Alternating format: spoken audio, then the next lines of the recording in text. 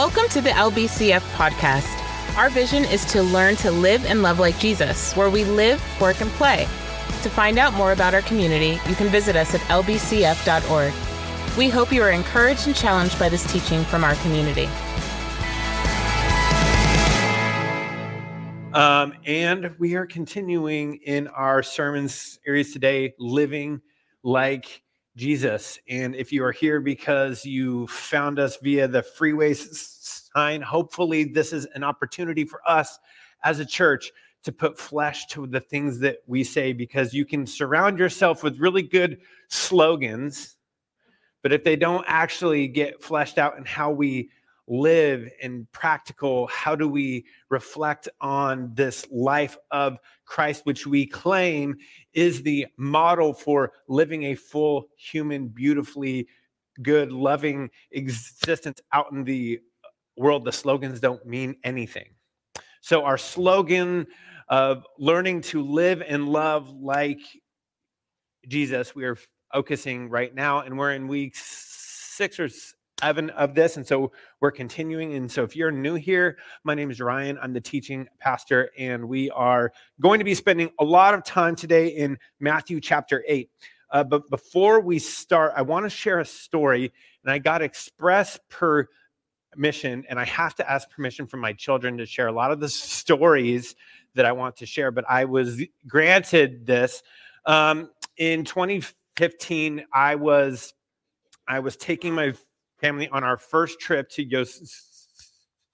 And I'm not sure if any of you have crafted a trip or an experience that you wanted to take your family on, where if everybody would just do it the way that I want them to do it, the experience would have been beautiful. If everybody just played along and experienced it, if everybody could have just kept their cool, we would have driven in and tunnel view would have opened up, and there would have been angelic choirs in the car, and they would have had, the hairs would stand up on their neck, and it would be incredible. And so I had crafted this whole experience in my head, and if everybody would have just played along, it would have gone great. So part of what I was hoping to do, even before we got on the road to drive in, there's a lake called Mono Lake, and there's these really cool tufa towers, which is just like salt deposits that build up, and we used to see them all the time when I was a kid. And I pull in, and I'm like, I'm going to show them this really cool scientific thing, and I park in a parking lot that I didn't realize was a mile away from the place that we actually had to hike to. We're hiking with a child on our back because she had just been born, and so I'm hiking, and I'm like, all right, how do I make a mile hike down to this thing that I guess has more nostalgia than actually cool, something for them to participate in?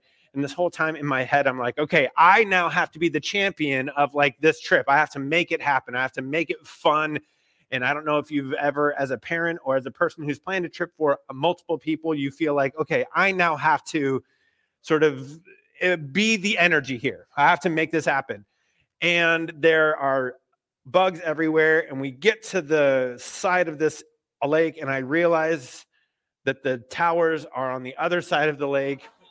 And not only that, there's a parking lot 200 feet from where we just walked to that had I continued up the road a bit. And so I can sense a bit of like, Dad's really screwing us over here in this trip. I can sense that. No one's saying it, but I'm just kind of like feeling it rise up. And so I'm like, okay, well, at least we can go to the park and it'll just take them over.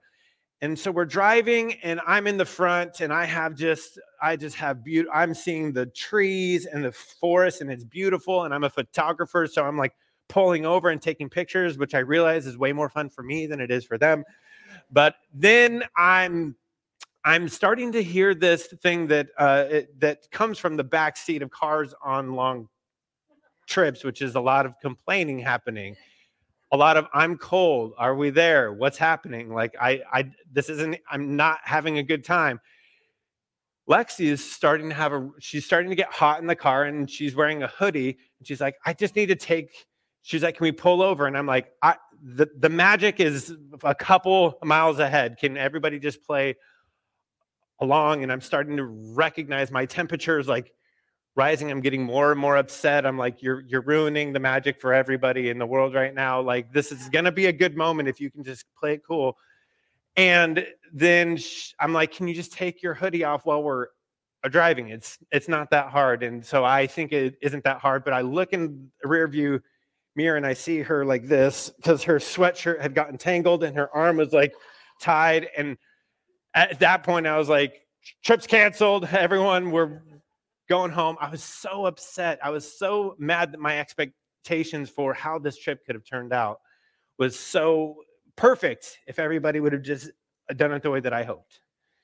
And I had so much disappointment because I had not considered the people that I was with as I was making this trip. I had not considered, I did not have the muscle memory of being a parent long enough to know that that's part of what you have to plan for. Part of what you have to plan for is things not going the way that you expect. And if you plan something without that in mind, you end up with a lot of disappointment. And so today, as we look towards this text, we'll see how often that comes up as we look at the life of Jesus. And I had this really fancy title called Subverting Expectations, that the life of Christ was constantly taking people's expectations and subverting them. And I was like, that's a cool title.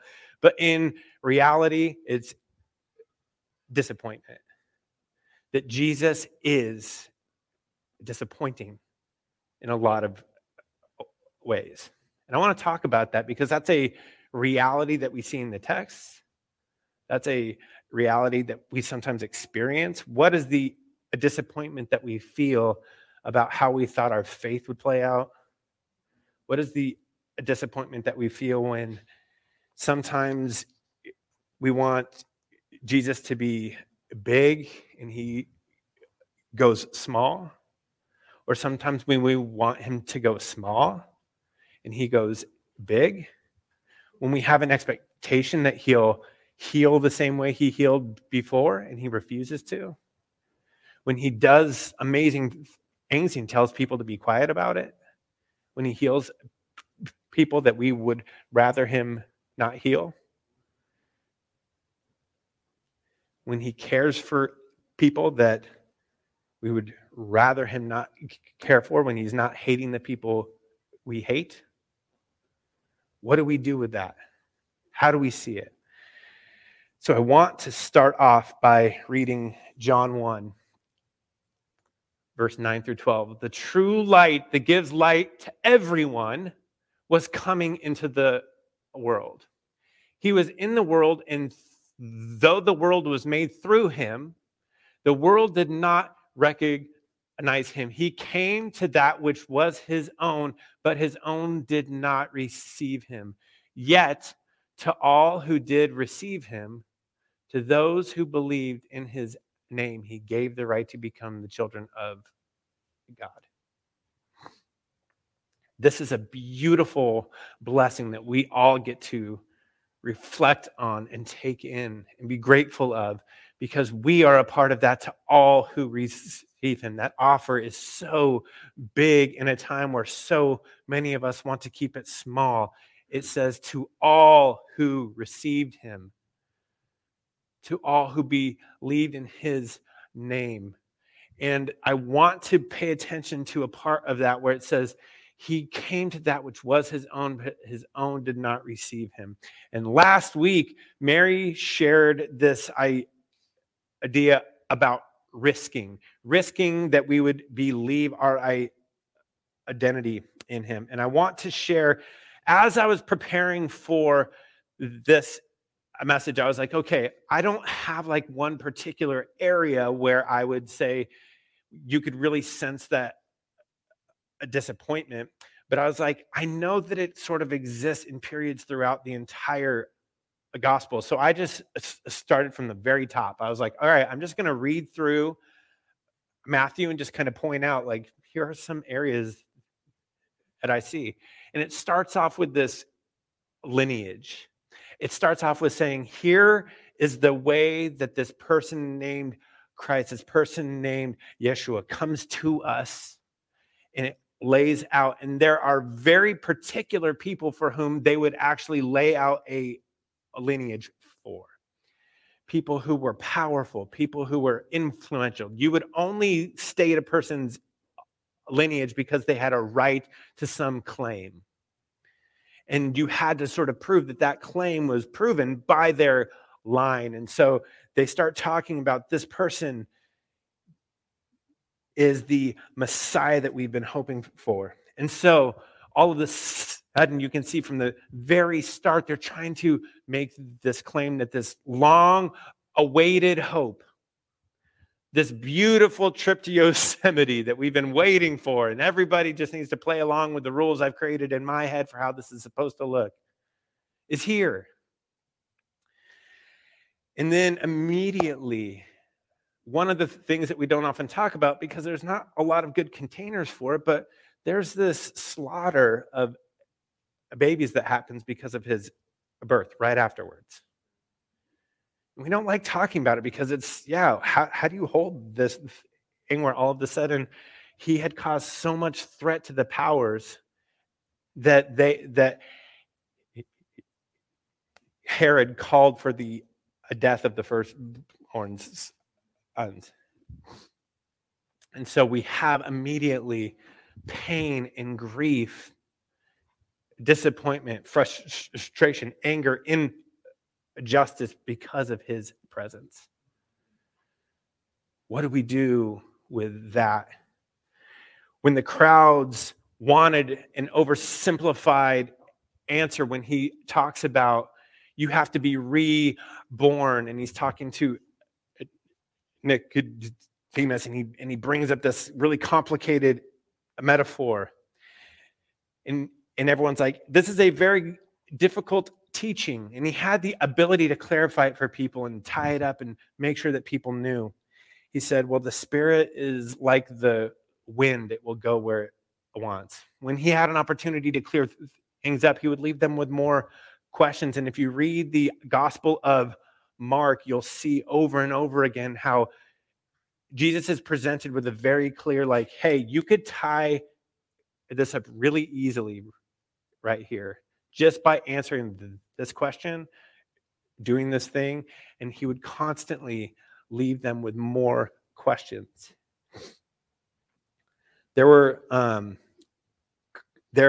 a very famous story in John 6 where he says that unless you eat my flesh and drink of my blood, and he starts talking in this way, and after it says that the crowds left, that he was accumulating these crowds, and rather than taking that moment to simplify it and make it clear, make it obvious, to state something that actually would take this growing group of people that were interested in what he was up to, he used that moment to split it, to say something really tough. And so I want to look at this upcoming part, because as I read through Matthew, I got to chapter 4, and it was right after Mary's message last week, where he was baptized in the dove's ends, and it says, you are my son in whom I'm well pleased. And then he is tempted. And then after that, in Matthew 4, verse 12, it says, when Jesus heard that John had been put into prison, he returned to Galilee. Leaving Nazareth, he went and lived in Capernaum. And I don't know why, but I got obsessive this past week about why did he go to Capernaum? What's the purpose of this? And I want to show a picture. So I started to do sort of a deeper dive on this place. There should be a picture of Capernaum in there. So that's Capernaum. When I think of Jesus' ministry on earth, I imagine him roaming through these sprawling places where there's a chance that people hadn't heard of him, where he was sort of picking these particular pockets and doing these things where the word might spread slowly. I'm thinking about him sort of moving around in much larger places. And I think the picture that I have in my head is more like maybe Jerusalem, which is a much larger capital. But he chose as his home base this place that is roughly the size of Poly High, with about a third of the people as Poly High. About 1,000 to 1,500 people. So as a kid from a small town, I know that he has the small town thing happening where everybody knows everyone's everything, right?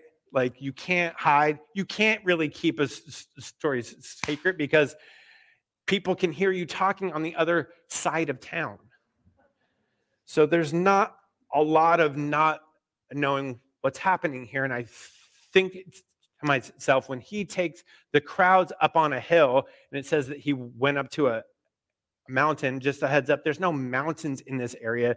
There's a hill that's like 100 feet higher, and he takes them up there and he starts doing the sermon on the mount, and he goes, "Blessed are the peacemakers." And I think there's a strategic reason that he's up on this hill overlooking this humble, small town, this place where he had just chosen to commit to a small group of people to do the majority of his ministry here.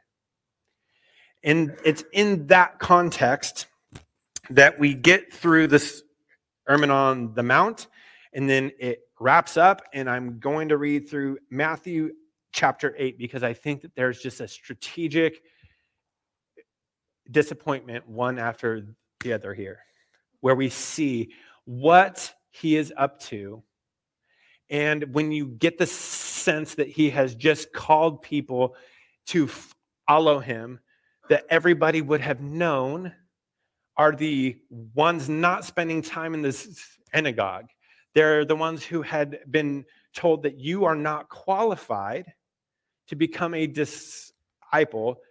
Jesus, the one rumored of, does not go home to Nazareth where he had spent his entire childhood, nor does he go to Jerusalem where most people would think a really strong, powerful rabbi would spend his time.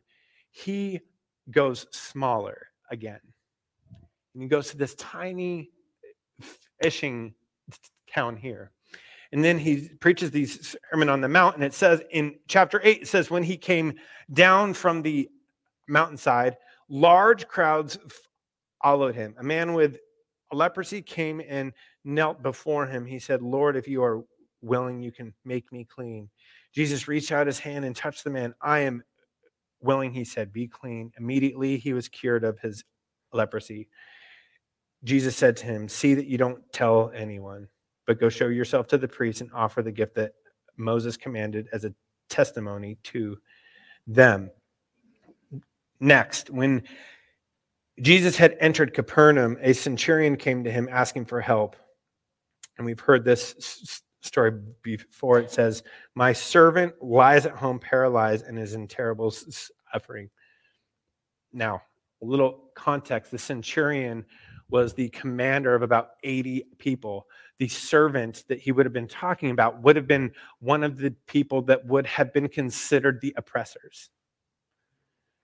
And so we have this moment here where Jesus is taking an opportunity to not just offer healing, but to actually commend the faith of the centurion.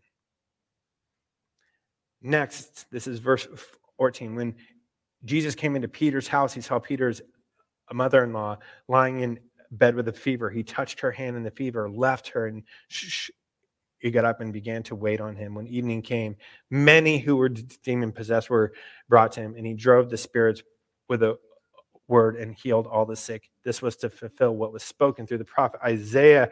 He took up our infirmities and carried our diseases. And then he goes on and he sees these crowds, right? He sees that all of a sudden he has an opportunity to leverage his position to go big again and offer them, okay, this is a movement that I want to start. I want to get people, I want to attract them. I want to get them to do to bring the kingdom on earth. And I could see the strategic part of him thinking, this is great. Crowds are starting to form. And it says, when he saw the crowds, he gave over to cross to the other side of the lake. Then a teacher of the law came to him and said, "Teacher, I will follow you wherever you go." And sometimes I think he sees the crowds and he goes, all right, I need to go somewhere else. And people are like, he's going to the other side of the lake. You can see where he's headed, and they just walk along the shore, and they're like, we're just going to keep following him wherever he goes. I will follow you wherever you go. And he says, foxes have holes and the birds of the air have nests, but the Son of Man has no place to lay his head. Whatever security you think you will get from following me, be sure that I'm not offering that. I'm not offering you the comforts that you may have come to me hoping for. It is tough. This road that you will find yourself on does not end on a throne, it ends on a cross. This road is not one of upward mobility. It's one that all of a sudden questions will be asked. How do we become great? You serve. And he knows that there are people here who have the perfect trip imagined in their head. And he knows that he has to come and address that. And another disciple said to him, "Lord, first let me go and bury my father." But Jesus told him, "Follow me and let the dead bury their own dead." And then we have the well-known story of the disciples in the boat. Jesus calms the water, but not only that, he rebukes their lack of faith. So right after commending the faith of the centurion, he rebukes the faith of the ones who are following him. Commends the faith of the one who there was a lot of reason for anger, and actually corrects the faith of those following him. And then in verse 28 says, when he arrived at the other side in the region of the Gadarenes, 2 demon-possessed men come from the tombs to meet him. They were so violent that no one could pass that way. When you do, it says, what do you want with us, Son of God? They shouted. Have you come here to torture us before the appointed time? A distance from them, a large herd of pigs was eating. The demons begged Jesus, if you drive us out, send us into the herd of pigs. He said to them, go. So they came and went into the pigs, and the whole herd rushed down into the steep bank and died in the water. Those tending the pigs ran off, went into the town, and reported all of this, including what had happened to the demon-possessed men. Then the whole town went out to meet Jesus, and when they saw him, they pleaded with him to leave. Now, this is a very weird story. There's not a lot of don't we all relate to this, right? I just cast a couple demons into some pigs earlier this morning, crazy. But when we realize what's happening here is that he is calling out the faith in the smallest places that we see it to be impossible. And he's challenging it in the places where it would seem the most obvious. And he was willing to cast out the demons of 2 people that this town had found a way to handle. They've found, okay, you put them over here, we're just going to keep them away. And he sends these demons into these pigs. And this is an agricultural community. This was their income that just ran off the cliff. And they're like, I love what you're up to here, fantastic work. Can you go do it somewhere else? Can you please take these miracles other places? And I want to read a quote that I read this week because this is all in the context of a Lent also, us preparing our hearts for this open-eyed entry into the costly call to take up our cross. That so often our faith wants to look away, and it wants to find other things that we can fill into that reality that we are called to take up our cross to follow him, and that Jesus is constantly taking people's expectations that he would come and he would overpower, or that he would come and he would only pay attention to this one thing. And he comes and he says, I'm going to blow all that up. There'll be times where you want to control me and you want to tell me how I'm supposed to act, and I'm going to do the opposite. I'm going to touch the people that you're telling me that I'm not supposed to touch. The heroes of my stories will be the enemies in yours. And how do we hold that? What is that meant to do for us? Because I think that rather than taking this and saying, okay, in our faith, how are we meant to be more disappointing? That's not what I'm trying to say. I'm saying, how do we reflect on what he was up to? What is the kingdom that he's calling us into? And how do we hold with the curiosity? Because Jesus is necessarily and consistently disappointing if we believe he is accountable to my expectations or demands, or if I forget that in his own life, Christ experienced abandonment, pain, disappointment. Mark 3:21 is this picture where he's teaching people, and his family comes to him and they try and shut him up, and they say he's out of his mind. The people closest to him did not get it. John chapter 1, what we just read, it said he came to his own, and his own did not receive him. His family didn't get it.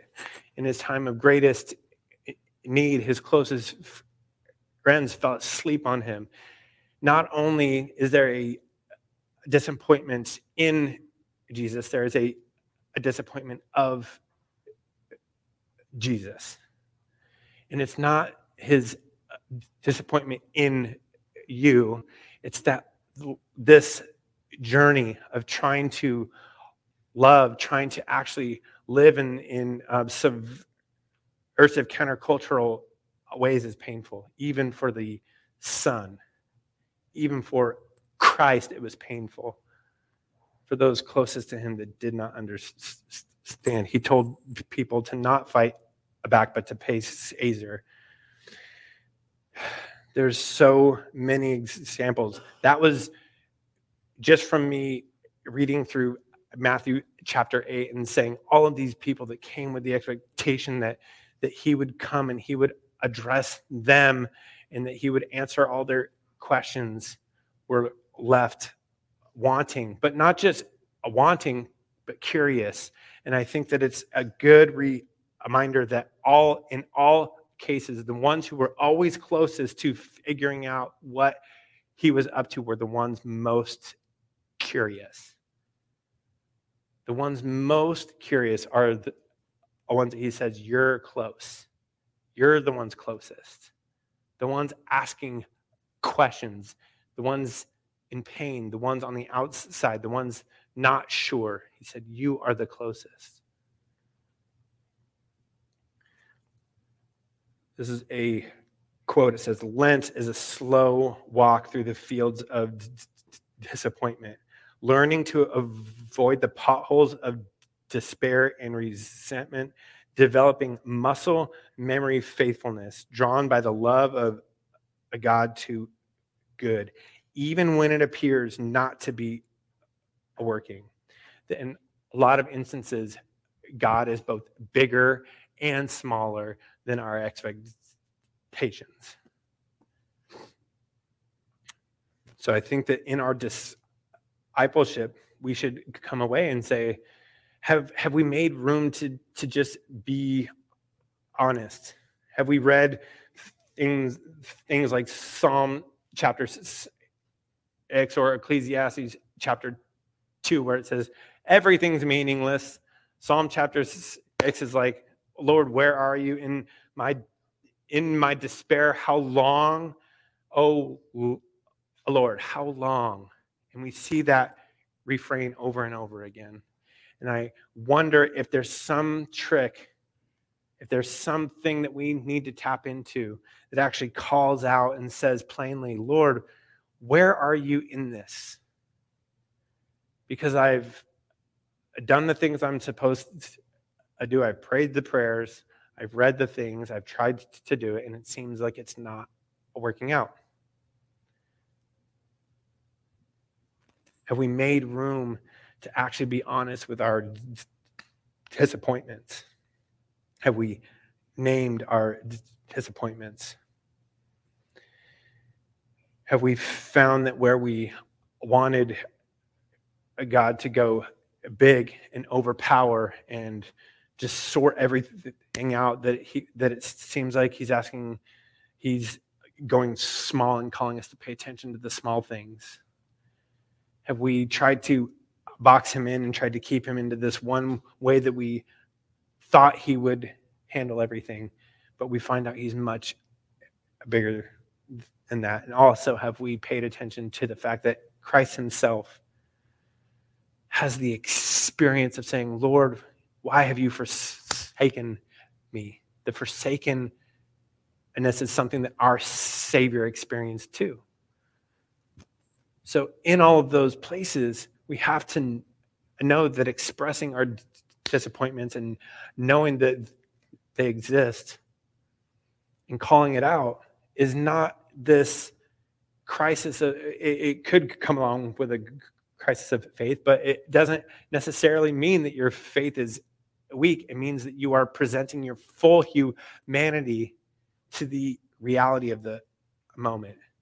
And Christ himself made himself available for that too. And I think that if Christ gave himself permission to talk plainly about his own abandonment, I think we should too. Where are those places that we have a longing? Because our disappointments are actually reflective, and they actually can clue us into what we long for. When we talk about how things aren't going the way that we would like, what is it that we are longing for, and how might those longings actually draw us closer to each other, which is why I believe that we're supposed to do this in community.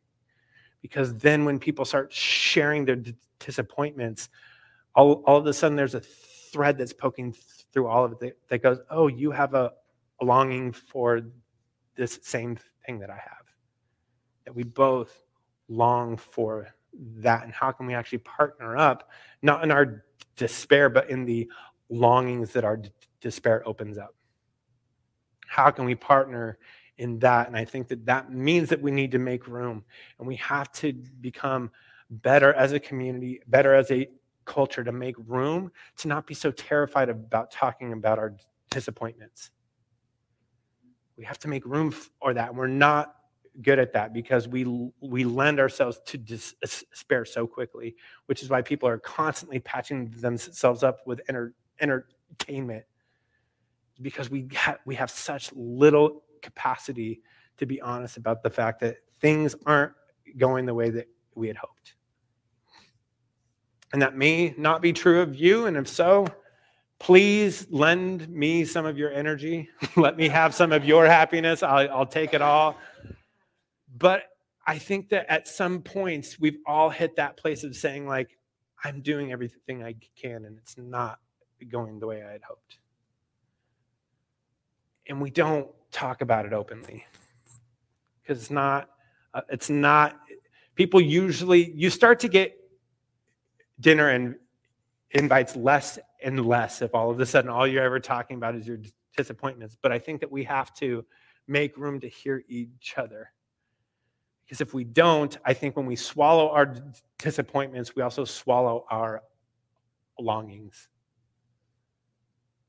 And I don't want to be a part of a community where people have to swallow either, because those are both the fullness of our humanity that is not just a part of us as fallen people, but it was also seen in the life of Christ and the people who followed him the most closely. The most faithful to him also had deep disappointments. It's okay. We can talk about it. Hopefully it opens up pockets of our hearts that say, like, we all long for the same stuff, but we feel the pain of it not happening in very separate ways. And I hope that would draw us closer to each other, and it would also draw us closer to Christ. Let's close in prayer, and I'm going to invite whoever's serving communion. In our community every week, we take communion, and we offer that to anybody that would like. We also do the bitter herbs, and you'll hear said this is the bitterness of sin and death. And I would encourage you that if that's a barrier for you to come to the table, you don't have to take that. And if you want to ask more questions about why we do communion every week or why we do bitter herbs, I'd be happy to answer. And you could ask any of the pastors here also. So yeah, we will get up whenever you would like to, and we'll take communion as we close in worship, and then we have an announcement at the end. But let me close us in prayers as well. Lord, would you help us to find you in the midst of our disappointments, that we would offer them to you, that, Lord, you would show us how to navigate them without judgment, so that we would not be pulled into despair or hopelessness. But, Lord, even in our grieving, that we would do it in a way that still is hopeful. Or would you show us how to do it well, to be honest about the places where things aren't going the way that we expect. And we thank you because, Lord, that reveals to us that you are so much better than we could ever imagine. Lord, thank you that you know what is right and how to move forward in this world. And so, Lord, would we offer our expectations to you and say, Lord, would you show us how to be your people? Would you show us how to love well, how to be curious? Would you show us how to be open-handed with how we expect things to go, so that you could inform us and so that we could be people who could answer the call to follow. Show us how to follow well. And we pray these things in your name. Amen.